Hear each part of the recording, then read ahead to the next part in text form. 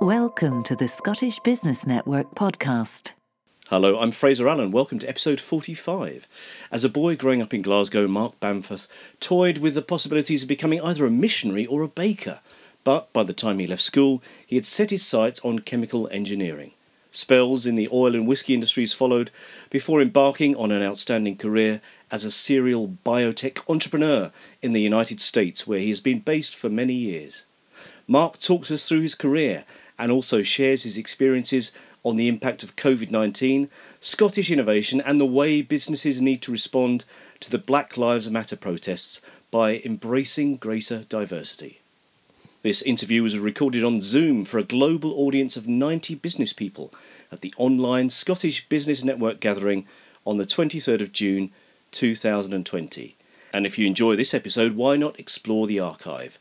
We have a wealth of fascinating interviews with big personalities from the world of Scottish business. You can subscribe to the Scottish Business Network podcast on iTunes, Spotify, and numerous other providers. Thanks for your patience. The interview is about to start, but first, a very quick promotion for what I do when I'm not doing this. Do you need a communications expert to help you with your marketing, brand storytelling, or strategic content? Find out what I, Fraser Allen, can provide at www.allencoms.co.uk. That's Allen with 2 L's and an E, and comms with 2 M's. Good evening, everyone, and a huge welcome to Mark Bamforth. How is life treating you, and how has your business, which your current business, Aranta Bio, been affected by COVID-19? Hi, Fraser. It's nice to speak to you and nice to speak to everybody here this evening. Personally, I'm fine, a bit zoomed out, probably like everyone else, from the intensity of sitting in front of a screen and looking people eye in eye. So it's been challenging, and not being able to travel, etc. It's certainly been an extraordinary period. But if I focus on work, what's been great is that we've been able to keep one of our sites operational, where we have lab staff doing process development. And we said everybody who doesn't need to be in the lab, you should work from home. For those that need to be in the lab, let's split you into 2 shifts. So we basically took the number of people on site down to about 25% of normal. And thankfully, everybody has been safe and there haven't been any incidents on site with COVID-19. What's extraordinary is we've actually found this to be highly productive. So having a 15-hour day of lab coverage has actually been an improvement. So believe it or not, we're now going to keep a shift system in place. The other site that we have, which is based in Massachusetts, is under construction. And whilst neighbouring towns shut down all their construction, the town that we're in allowed us to continue with our construction. And in fact, we have 140 construction workers on site right now. In order to keep them safe, we employed a nurse. So there's a nurse there every day, temperature checking everybody, but also asking them, have they been in contact with people with COVID-19, etc. And again, I'm thankful to say that we've been able to maintain a safe site and had no instances. I am traveling to our site in Florida next week, which makes my family feel a bit nervous and does feel a bit like going into some kind of combat zone. We now have the infection actually increasing again in 19 of the states. So it kind of shows that the future is still precarious in exactly how we're handling this and how we're going to do it in a safe manner and try to prevent the spread of this disease further, especially to those who are vulnerable. Well, good luck with that trip, and glad to hear at least you've drawn some benefits from the changing environment. Now, let's take you all the way back to Glasgow, where you grew up, attended Shawlands Academy. So as a young boy at school, I mean, what were your expectations for your career? What sort of thing did you want to do? Yeah, well, so I thought about this question, and let me reveal something to you that maybe is good for a laugh. So when I was young, like pretty young, I thought of being a missionary. And that's because I grew up in a religious household, and I guess I read some of the adventure stories of people going to Africa. I also thought about being a baker, and that's because one of my friends' fathers ran a bakery, and I kind of liked the produce coming out of there. But seriously, as I got into high school and really realized that my passion was around physics and chemistry and mathematics, and I decided to focus on chemical engineering. Not really being sure exactly where that might lead, but believing that it was an education that would help prepare me for different choices. There's always time for a career change later on to become a baking missionary. So you stayed locally in terms of university. You went to Strathclyde to study chemical engineering. Where were you most likely to be found in those days? In the bar, on the sports field, or in the library? Well, of course, the real answer is not in the bar. No, chemical engineering was very full on. In fact, the course I was doing at Strathclyde, there was a 50% dropout rate. So it was pretty hard to get through that course. But I guess I have a pretty determined streak that once I've decided to do something, then I stick with it. And I was pleased I did. I did play some sports, but not as much in retrospect as I would have liked. And of course, occasionally I was found in the bar, especially on a Friday evening.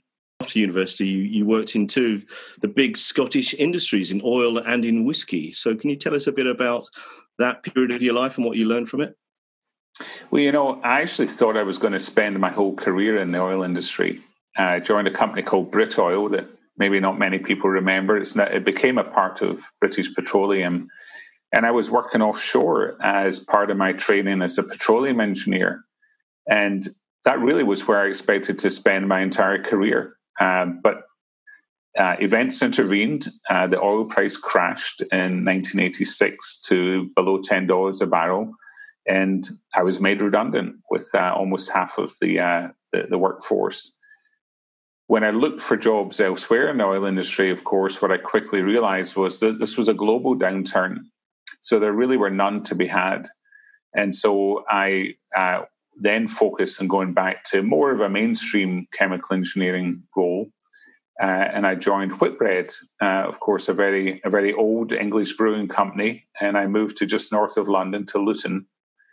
But part of my job was working for their whiskey division in Scotland. And I'd actually worked for them when I was a student in my final summer. So that helped me to reconnect with them. And I was running various projects for them. But the other thing I was doing for Whitbread was running a proof of concept project that was a biotech project. And that's because in the 80s, a number of the brewers said, well, we know how to ferment. We can grow bacteria or yeast or whatever. So maybe we should look into this biotech revolution that's starting to happen. And so that's what really gave me exposure to the world of biotech. And I realized that was where I wanted to spend my career. You joined a company called Genzyme?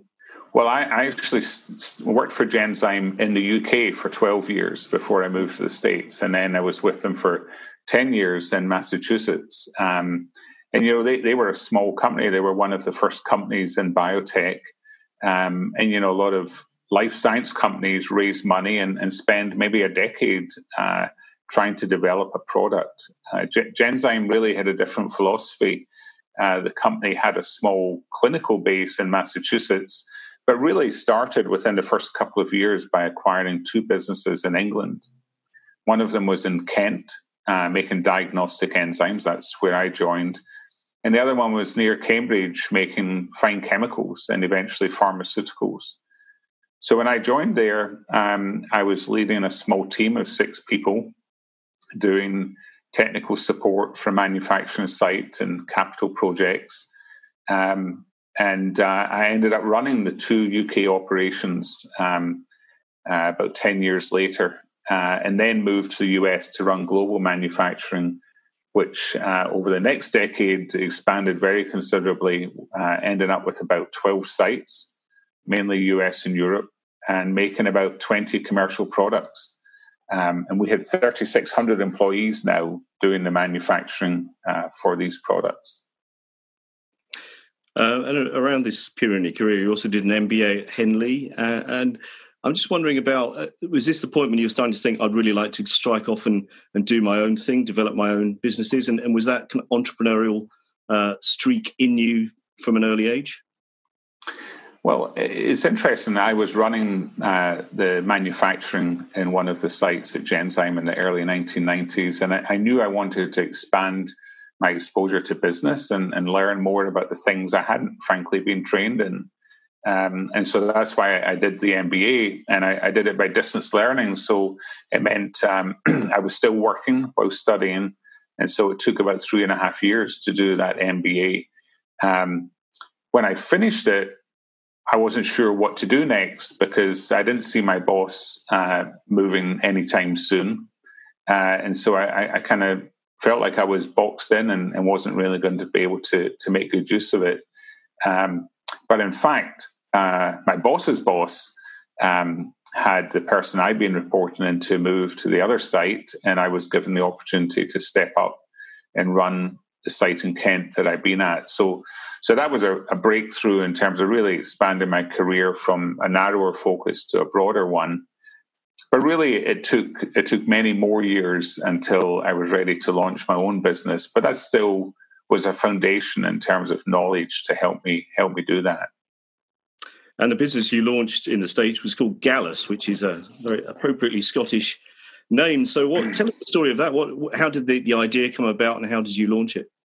Well, so again, I did my MBA in the early 90s. I moved to the US in the year 2000, and then about 2004, I really wanted to run a business at that point. But again, I couldn't see an opportunity, and there was a lot happening in Genzyme, a lot of growth. And so I kept my head down and continued in the role I was in. However, in 2009, Genzyme really got into a very difficult position because we'd had a viral contamination in 2 of our key facilities, and this impacted our ability to supply critical medicines to patients. And, this was the raison d'etre of the company, right? Once you've had a product approved, to ensure that it's there for patients. And so this led to a lot of leadership change, including my boss, the CEO, saying that, he needed to bring somebody in who dealt with some of the challenges we were facing. And so I realized it was time to move on. And at that time as well, a large pharmaceutical company stepped in to acquire the company at that point of weakness.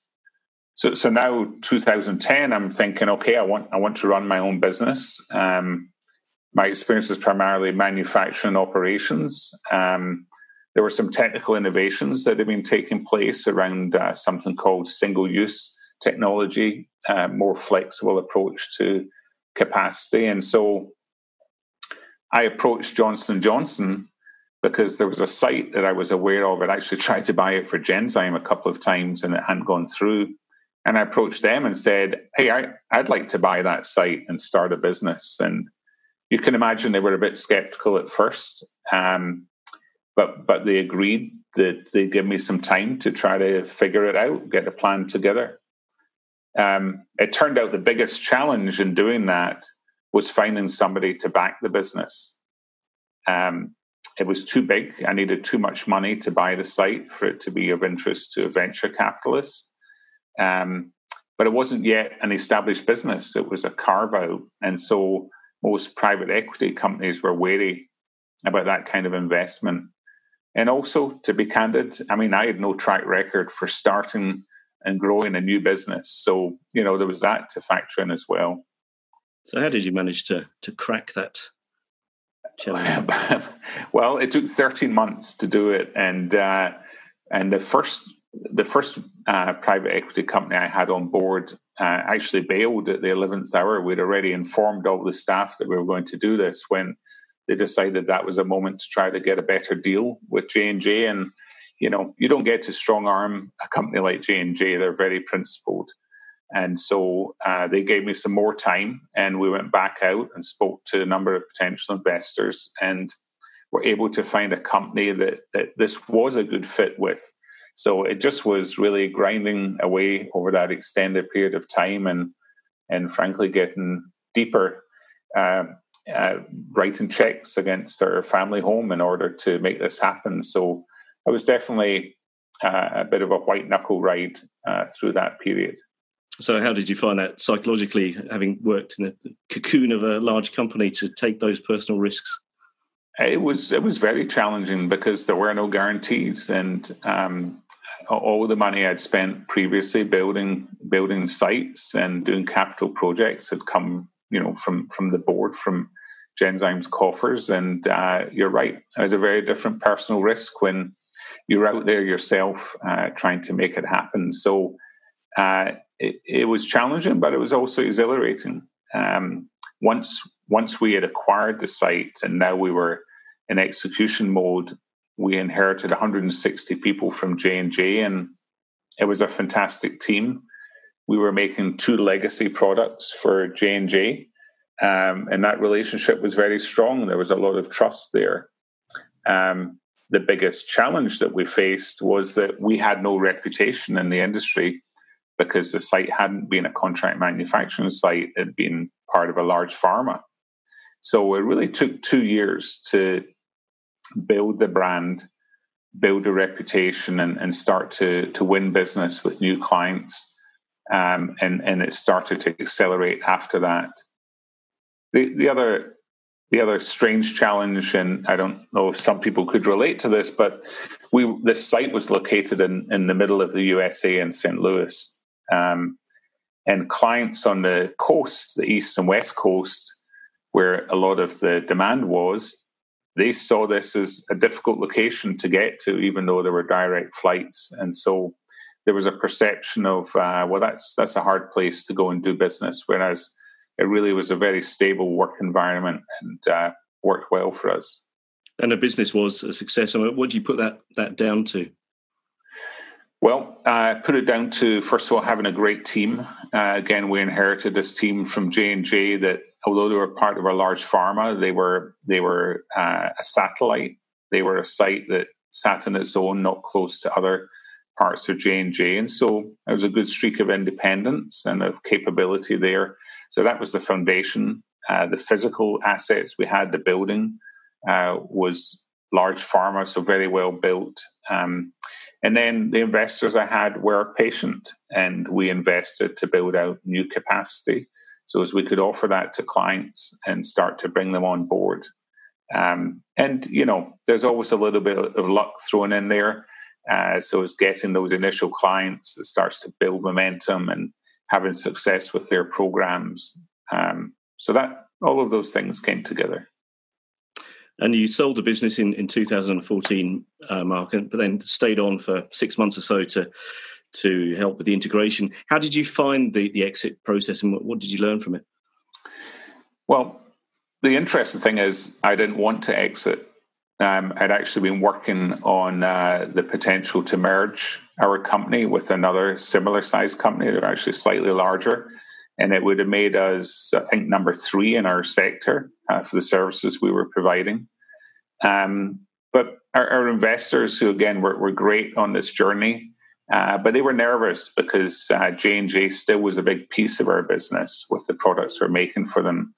But part of the reason they'd sold the site was that we were making products that were going to come under competition. And so there was concern that at some point they would end the contract. And that we would then have to dig out of that hole. And so an offer was put on the table, and our investors basically said, we're not willing to take the risk of waiting a few years to see if this could be better. Let's just take this offer now, and that's what happened. And so when the new owners came in, they wanted me to stay on and run a piece of their organization, but as I reflected on the 4 years of that journey, I realized that I had been bitten by the entrepreneurial bug, and that I really couldn't go back to work in a larger organization. And so I supported the integration for a number of months until they really didn't need me, and then went off looking for the next adventure. Which was to set up Brammer Bio, another business. Was that built on a similar kind of model to Gallus? Similar model, but different technology platform. So I had a non-compete for the particular technology, which was monoclonal antibodies with Gallus. So Brammer Bio was focused on cell and gene therapy. what was interesting in this chapter of the book was, if there's a book, and there isn't a book, just to be clear, but what was interesting was that once you've made money for people, it turns out there are plenty of people willing to give you money to make for them. So that was good. The money was not an issue. The issue was we wanted to have an anchor client in place so that we could really get the business going and not have an empty building and no team and plans on paper. And we worked hard, myself and a couple of colleagues, to try to do that. But it was very hard to make that connection happen. And in the end, after 12 months, we were beginning to wonder, could we make it work? And it was at that point that I got introduced to a company based in northern Florida, coincidentally, where we're also present now. And that company had been involved in this space for 10 years. And they'd grown a business with about 100 employees, early stage cell and gene therapy work. And they needed to scale, and they needed a leadership team that knew how to do that.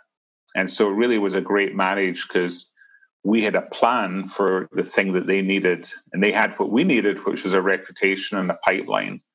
And so we put those two things together. And over the next 3 years, we grew the company from 100 employees to 600.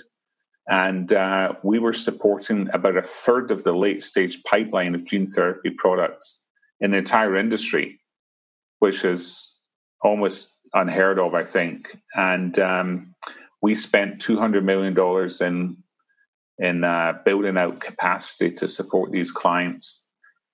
But after 3 years, we realized that we needed to do even more. We needed to double the organization again, and also to invest about another $200 million. And we didn't have that cash lined up. And we decided that it made sense to sell the company to a larger contract manufacturer, to Thermo Fisher, who really have the horsepower and experience, and certainly the war chest to execute on the growth that was still there in front of us. So it was not quite so reluctant an exit, but obviously still bitten by the bug. You then went on pretty quickly afterwards to launch Aranta Bio. So what's the thinking behind that, your latest business? Well, so of course, now it inherited a non-compete for gene therapy. So this business is focused on the microbiome. And if I can just diverge for a moment, obviously we each have a microbiome. We have an estimated 100 trillion bacteria in and on our bodies. 100 trillion is 14 zeros for anyone who's keeping score, and about 1 kilogram in weight of bacteria. What's happening now and over the last decade, but increasing in the last 5 years, is really discovery of strong linkage between good bacteria or lack of them in many health conditions, including inflammatory diseases, infectious diseases, certain types of cancer, and neurological diseases such as ALS and Parkinson's. So it's still a relatively new area. There are breakthroughs happening. In fact, there was a breakthrough announced just last week, the first pivotal trial that was successful in this space. And so we see this as being an emerging area where we can play a leadership role, again, as a contract manufacturer to these pioneers. So we're manufacturing live bacteria and freeze drying them and keeping them live so as they can be put into capsules, taken orally, and then released in the gut and recolonizing in the gut. So what's interesting is, Gallus and Brammer took just over 12 months to get off the ground. This one took under 6 months. Again, having proved that the money was going to be available if having made it already for others. The key here was identifying a small company that had been providing services in this sector for a decade. And again, this company wanted to grow and didn't have the wherewithal themselves to make that happen. And so we acquired them, and their founder is now our chief scientific officer. And we've expanded to about 60 people today. And will be around 120 by the end of this year. And again, we're investing about $100 million in building out capacity to support this industry. Now, as somebody who has a lot of experience of seeking investment for your own activities, I'm interested, you also invest yourself you've invested in a number of smaller businesses. So what do you look for in a business that you can actually put your money into? What are the defining factors? Well, first of all, I have a day job, so I'm not a full-time investor by any means. But frankly, it's a privilege to be in a position now at this stage of my career to be able to support others as they progress on their journey.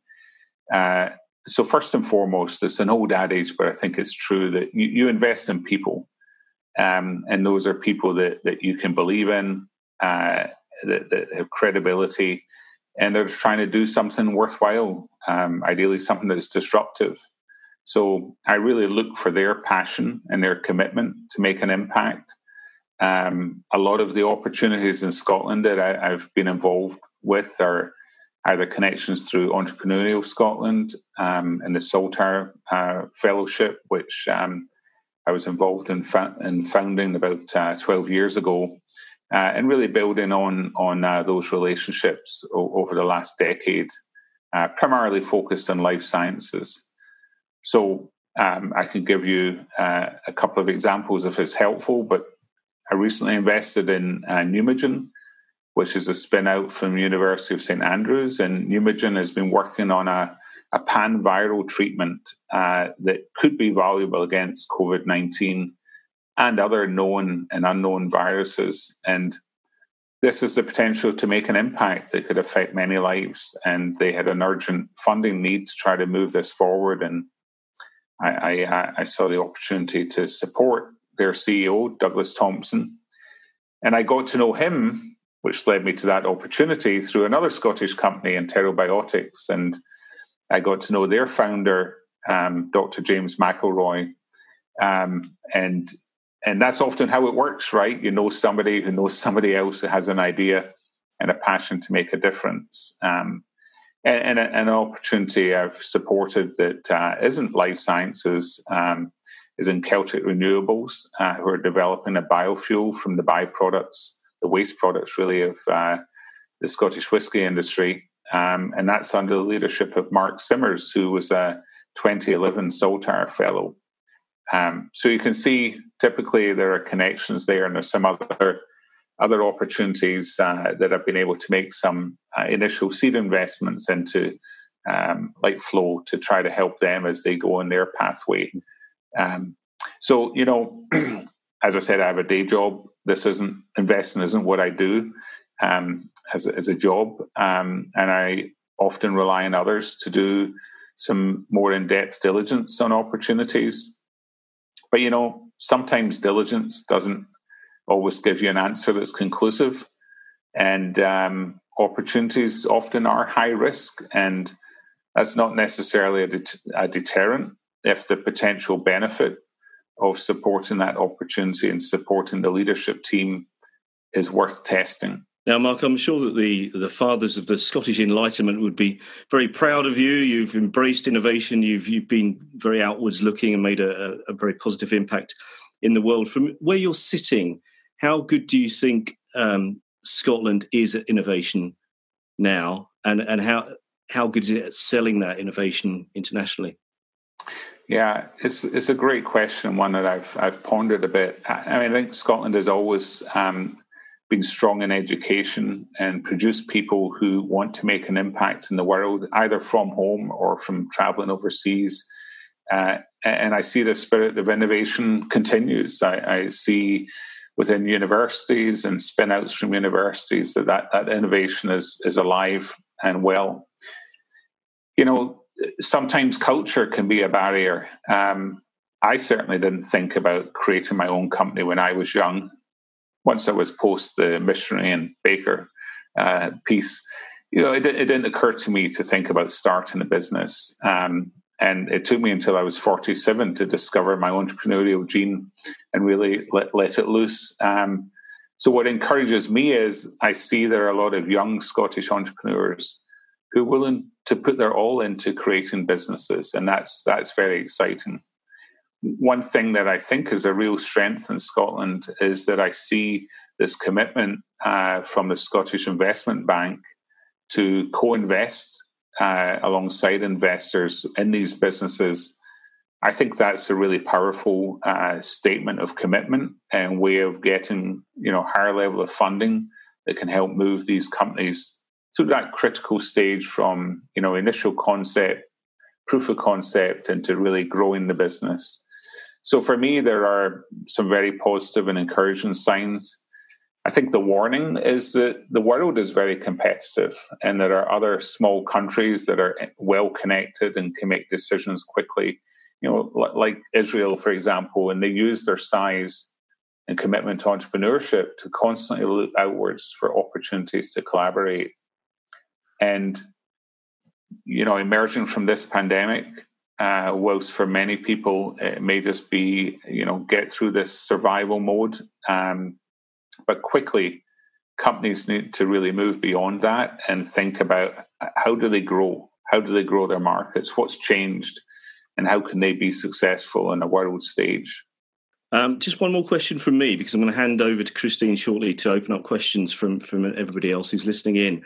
It's obviously been an extraordinary year, what with COVID-19 and now Black Lives Matters eclipsing that extraordinarily in the headlines and all the things that have been going on.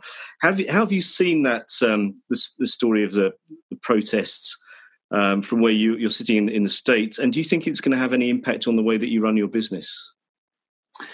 Yeah, this is a challenging moment that we're in. When George Floyd was killed by a policeman, it appeared as another in a litany of police-related brutality against Black Americans in the US. And frankly, I was prepared, just to be disappointed in it, something like this happening again, but not to expect change. I also thought, what can I do to change that? Those are systemic, deep-rooted issues.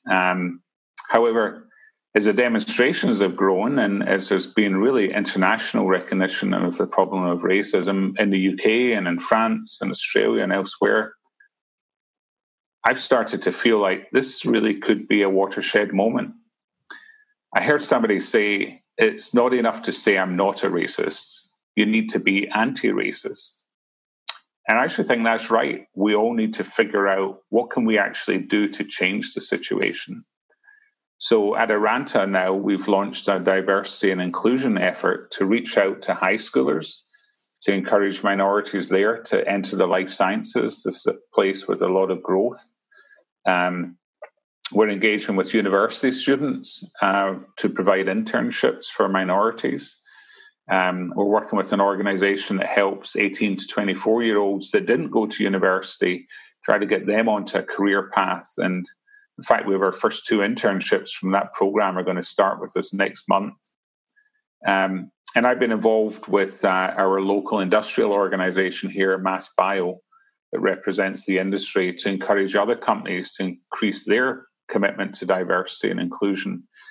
So I think this is a time when we can make a lasting impact to reduce systemic racism and to expand opportunities for minorities, which will benefit everybody in society. Thanks, Mark. It's been wonderful speaking to you. Thank you, Fraser. And then we headed to audience questions. Why not join us for the next meeting so you can take part in that too? Thanks again to Mark, whose fascinating story received rapturous feedback from the audience on the night. Of course, everyone was on mute to prevent distracting noises. Maybe we should introduce fake crowd noises like they do with the football on TV. And thanks for listening to episode 45, which reminds me of an excellent book called 45 by the Scotsman Bill Drummond. You may well know him as the man who, together with Jimmy Corty, burnt £1 million as an art stunt back in 1994. Fascinating book, just thought I'd mention it. We'll be back in 2 weeks. To find out more about the Scottish Business Network, simply visit sbn.scot.